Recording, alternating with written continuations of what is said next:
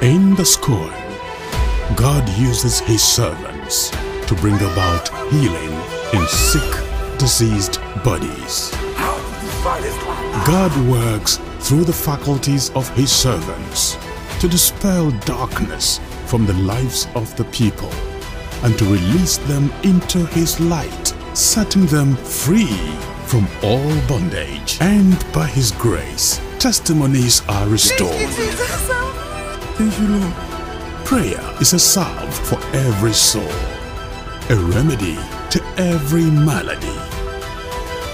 And now, the nation of Zambia, get ready in faith as the Scoan team comes to Zambia for a one-day prayer meeting.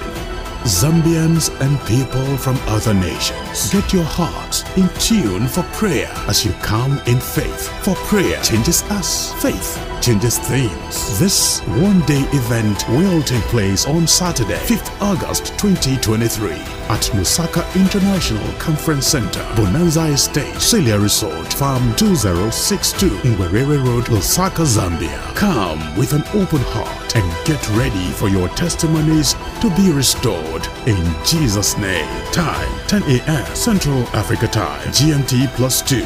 The Scoan prayer meeting in Zambia. Broadcasting live on Emmanuel TV.